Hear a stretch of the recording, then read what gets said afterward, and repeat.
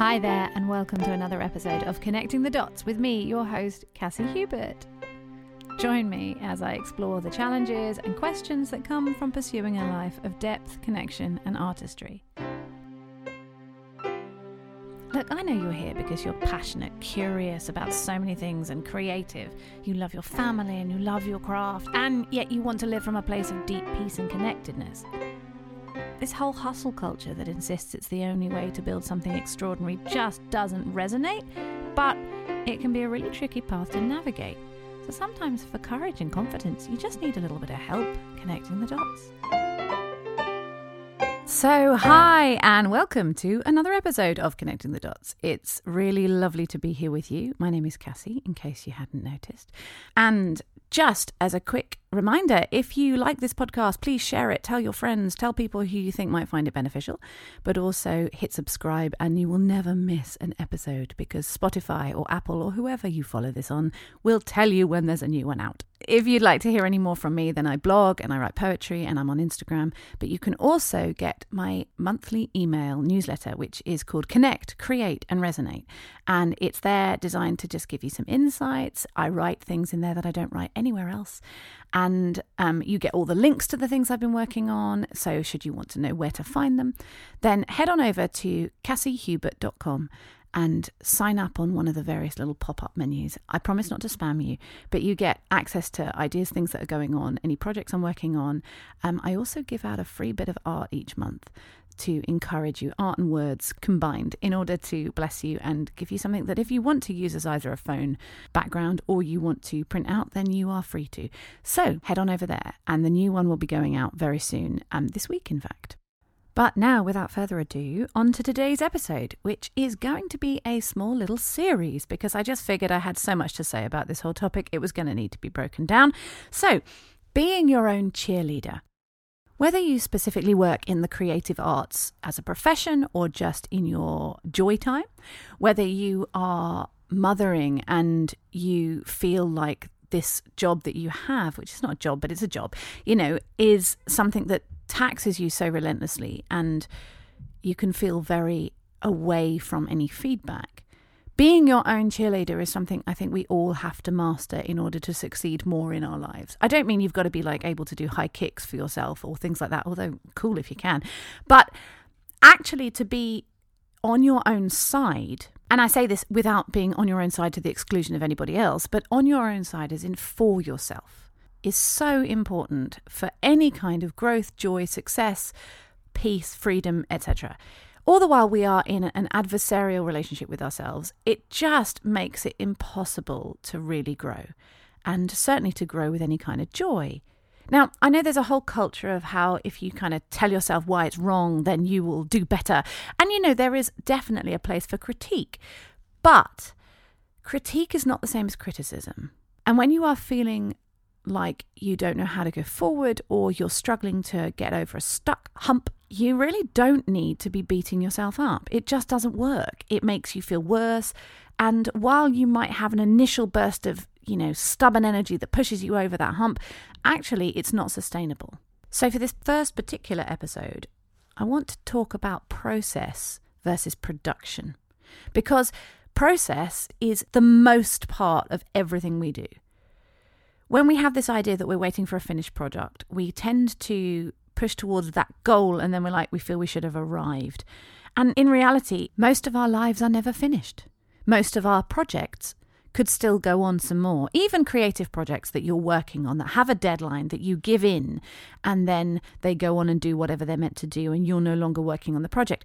There's always room for development, that you have ideas later and you go, oh, if I'd done that, or I could have done that, or next time.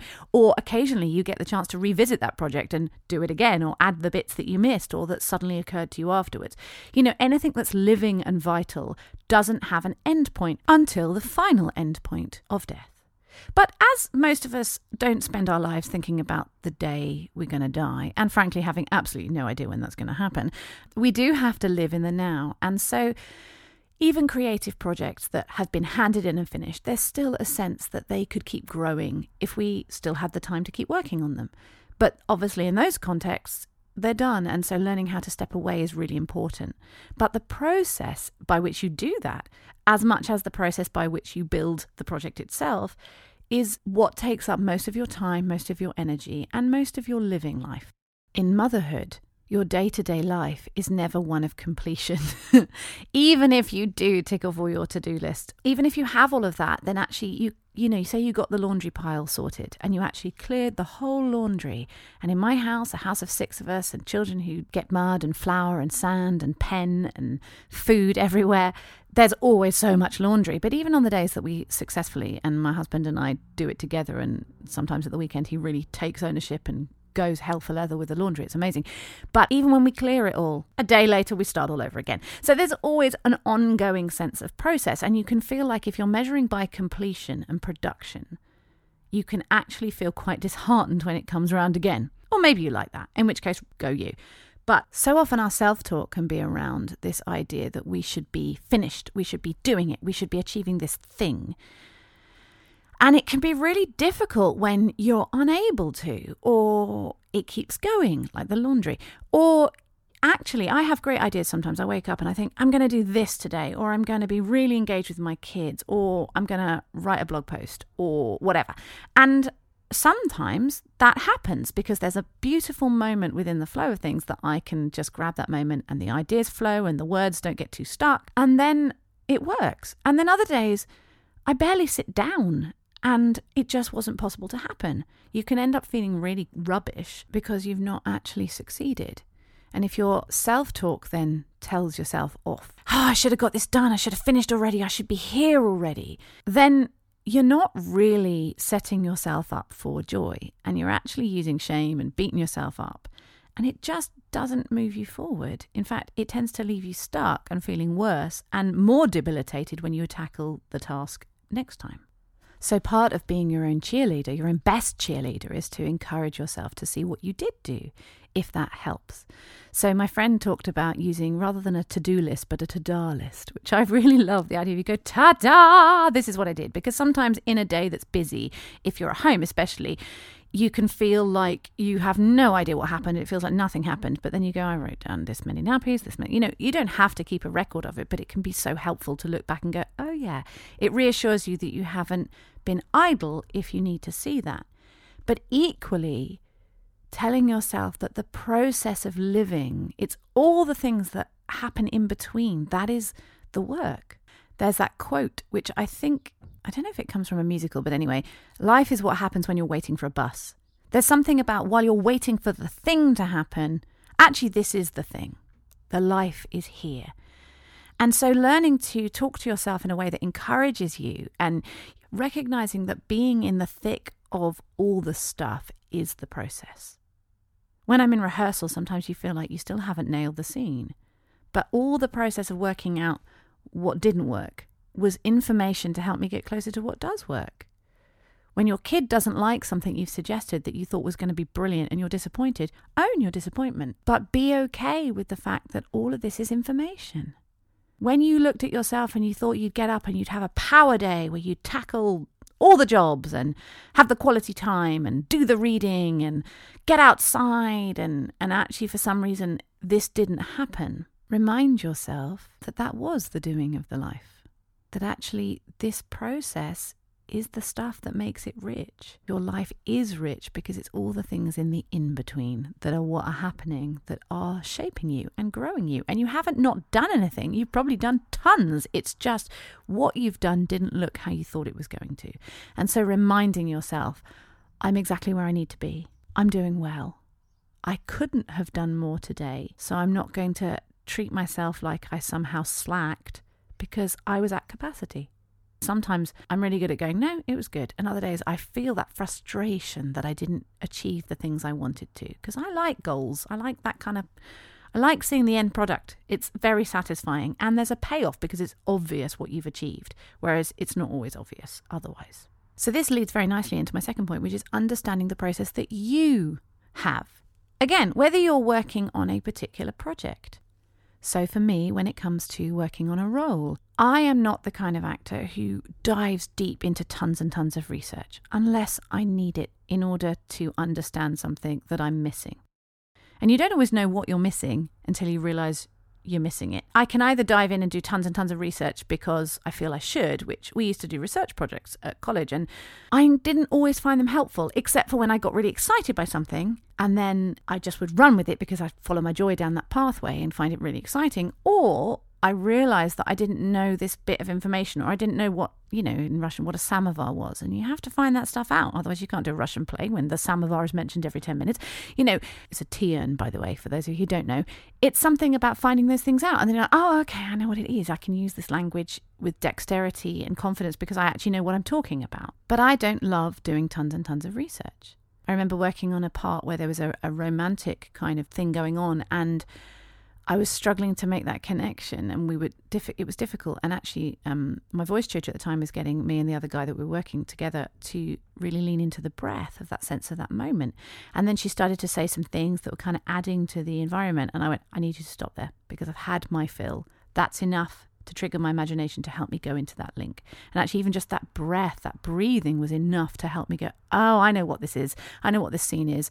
And it helped us find it. It was fantastic. It was a good scene. But knowing what works for you is not the same as what works for somebody else. I had friends who loved the research. They would love it. They would dive into it. They would do all the details of that. For me, I love text analysis. But part of the way I'd work through that wouldn't be just to know how many plosives and fricatives were in it, but to practice saying them so that I could feel where that energy came on the text. And as I'd work through the language and the text, it would all be part of my learning my lines process. And lying on the floor and humming it into my body wasn't just because I thought this is what you should do. But for me, that really helped anchor the words in my body so that when I got up to speak, I didn't have to think about what I was trying to say. Not everybody works that way. Other people work different ways. Some people just want to chat with someone, and that's enough. But the joy of having a toolbox is you can try lots of things. My process is exactly that. It's my process. Half of our work as humans, I think, is to realise what matters to us, how we work. Not so that we can answer some wonderful exam question at the end or someone can pat us on the back and say, well done you, but so that we know what it is that makes us tick, how we make the connections, how we grow, how we feel like we've got a handle on things. And ultimately, where is our joy in all of that? Maybe your process with your kids is to wake up slowly in the morning, like mine is. I tend to slowly wake up, and then maybe I get the dishwasher unloaded and I do the breakfast around it, and then eventually I get everyone dressed. And I swear sometimes it feels like my day doesn't really begin until about 11:30 in the morning. And I've been up since before then, but it's a slow start, which kind of works for me. I don't like having to be places for times with my family. I don't mind it for me. And professionally, I like that. But for me, with my fam, I prefer the gentle ebb and flow into the day, and then we warm up and then we're in it. And the joy of not having them in school is I don't have to force that. I don't have to rush them out the door or rush myself out the door. It means I can ease into my day in a way that's really helpful. And then I tend to have my sort of energy sink around sort of 3:00 in the afternoon-ish. So I have a cup of tea then and try and do some very important sitting. But then come early evening to later evening, I tend to find I have a whole burst of different energy. So if I'm not then trying to put the kids to bed, I'm like, I've got all the ideas now. What works for you? Figure out your process and don't worry if it looks entirely different to somebody else. When you're following what you know works for you, you don't get dragged into beating yourself up because you're living up to some other idea of what you should be doing or what you thought you should be doing, because you're like, no, this is how I work. This is all good. And the final thing on this particular point of process versus production is trusting that not all project timelines are equal. So often we can feel like, but I should have done this by this time. I should have been married by the time I was 30, or I would have liked to have had kids by then, or I thought I'd make it in this kind of a role or a level of recognition by this time. And we all have those. And it's really okay to recognize that we have those. Sometimes we have dreams and expectations that we're like, I want this. And that's okay. But it's also useful to recognize that not everything happens at the same speed. Not everybody's learning happens at the same speed. I have one child, my youngest son, who decided to walk at 10 months, like properly walk. And within a week, he was just fully on his feet. And he looked so hilarious because he was so tiny and he was running around like a kid who really walks. Whereas my eldest daughter didn't walk till more like 15 and a half months because she was taking her time. And actually, they've all got progressively faster because they've had people to follow. But again, my eldest daughter was talking, whereas none of the others have talked as fast. or as eloquently so soon. It's taken my eldest quite a long time to read, but it's not been to do with her comprehension. It's just until she's been ready to make that connection between the decoding of the language to what she knows and understands. And actually her depth of story understanding is really rich. She's been loving on Jane Austen and Shakespeare alongside Teletubbies and Sarah and Duck since she was tiny. And so therefore, it's not like her capacity to get it hasn't been there. It's just the connection between the decoding of the words and them sounding in her head and the stories and the richness of the story that she loves. So it's time. Not all projects are created equal. Sometimes we can work on poems. I have poems that I've been working on and off for years, or rather I've got them written years ago. Have I put my poetry book out yet? No. Have I finished my musical? No. You could say this is because I can't stick at anything. Or you could look at it and go, do you know what? These projects are still growing. They're not ready to be birthed yet. Just because Barbara down the road managed to put everything together in 30 days and get something out and now it's a bestseller doesn't mean that when you finally release your book it won't be of equal value. It just means that she did it fast because that worked for her. And I have learned a lot over the last however many years, recognizing that so much of this process versus production is all the stuff that happens in the in-between is what goes into making you the person that you are becoming. Building the character that can support the gifting and the skill so that you don't sink under it. I wouldn't have wanted fame, as much as I might have quite liked it, to happen at points when I was less grounded in myself because it would have eaten me up. I still haven't got fame, but this is okay because I'm kind of less bothered. But interestingly, who I am becoming is someone I like. Everybody grows, matures, develops in their own time, at their own pace, and at the time that is absolutely right for them. So, over this coming week, I'd love for you to be able to pay attention to your process. What is working for you? What is getting in the way? And also, where are you trying to live up to some external idea of how it should be and why you haven't got there already? And maybe just give yourself some kindness around that. Notice what does work and allow yourself to follow that more. And if something doesn't, throw it out the window. You can always try again. Because in all of this, our lives are about connecting those dots between family, artistry, and everything in between. Have a wonderful week. God bless.